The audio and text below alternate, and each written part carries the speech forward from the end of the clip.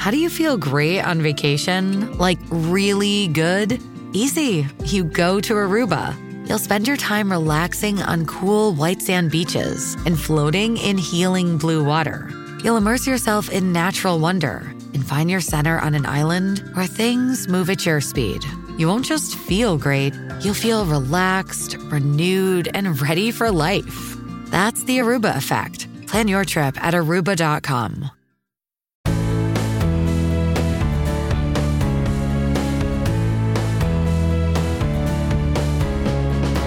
I'm Dr. Wendy Hunter, and I'm the pediatrician next door. I'm that doctor friend you call for practical advice about your kid's health. I mix the science of medicine with the reality of parenting.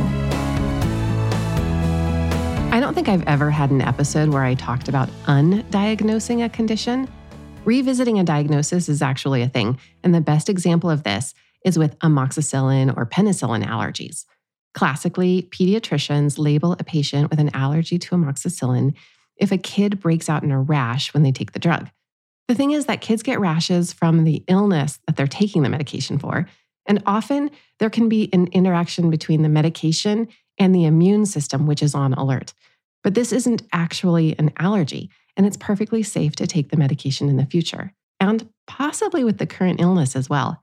However, out of an overabundance of caution, pediatricians love to just write in the patient's chart that the kid is allergic to amoxicillin or penicillin, even if we don't think they are.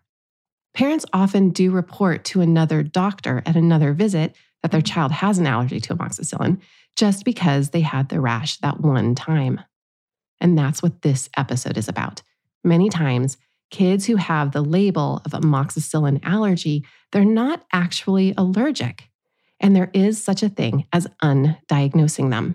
Dr. Stephanie Leonard, a pediatric allergist in San Diego, she explains the situation and what you can do to test your child to revisit this diagnosis.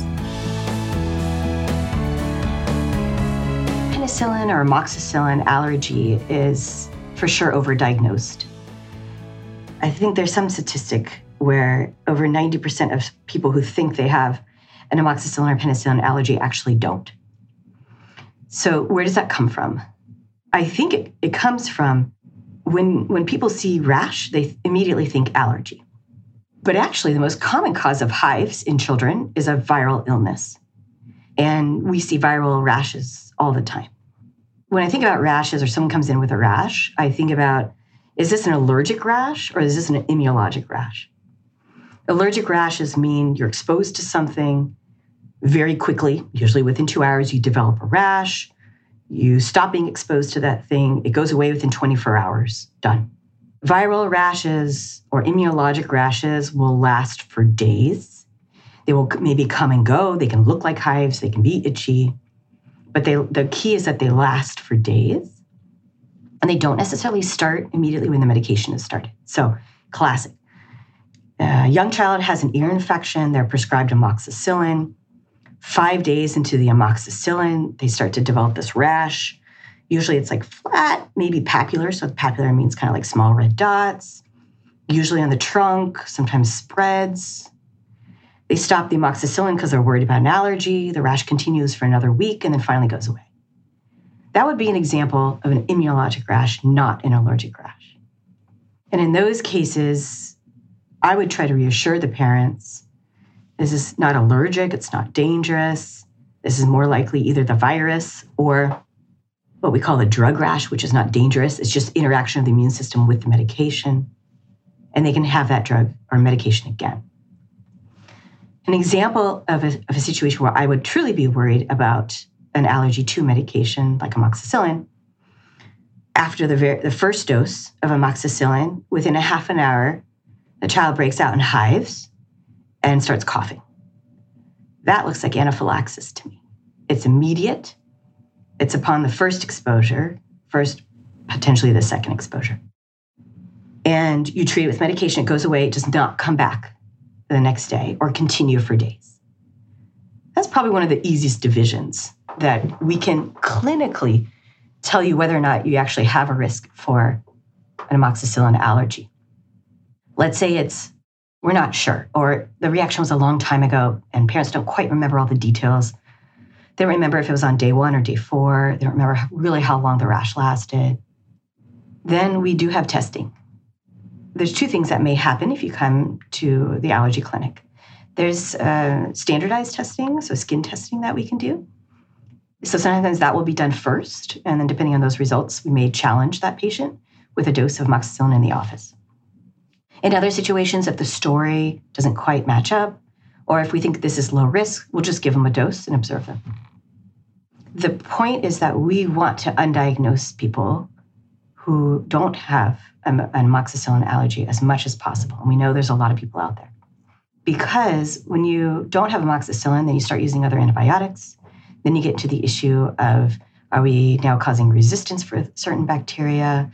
Are we overusing some antibiotics or using one that causes more side effects? So I think it has a lot of implications, whether or not you truly have an amoxicillin allergy or not. Many times families will be told, well, the rash lasted 5 days longer than you stopped the medication because the medication was still in your body, it was still processing.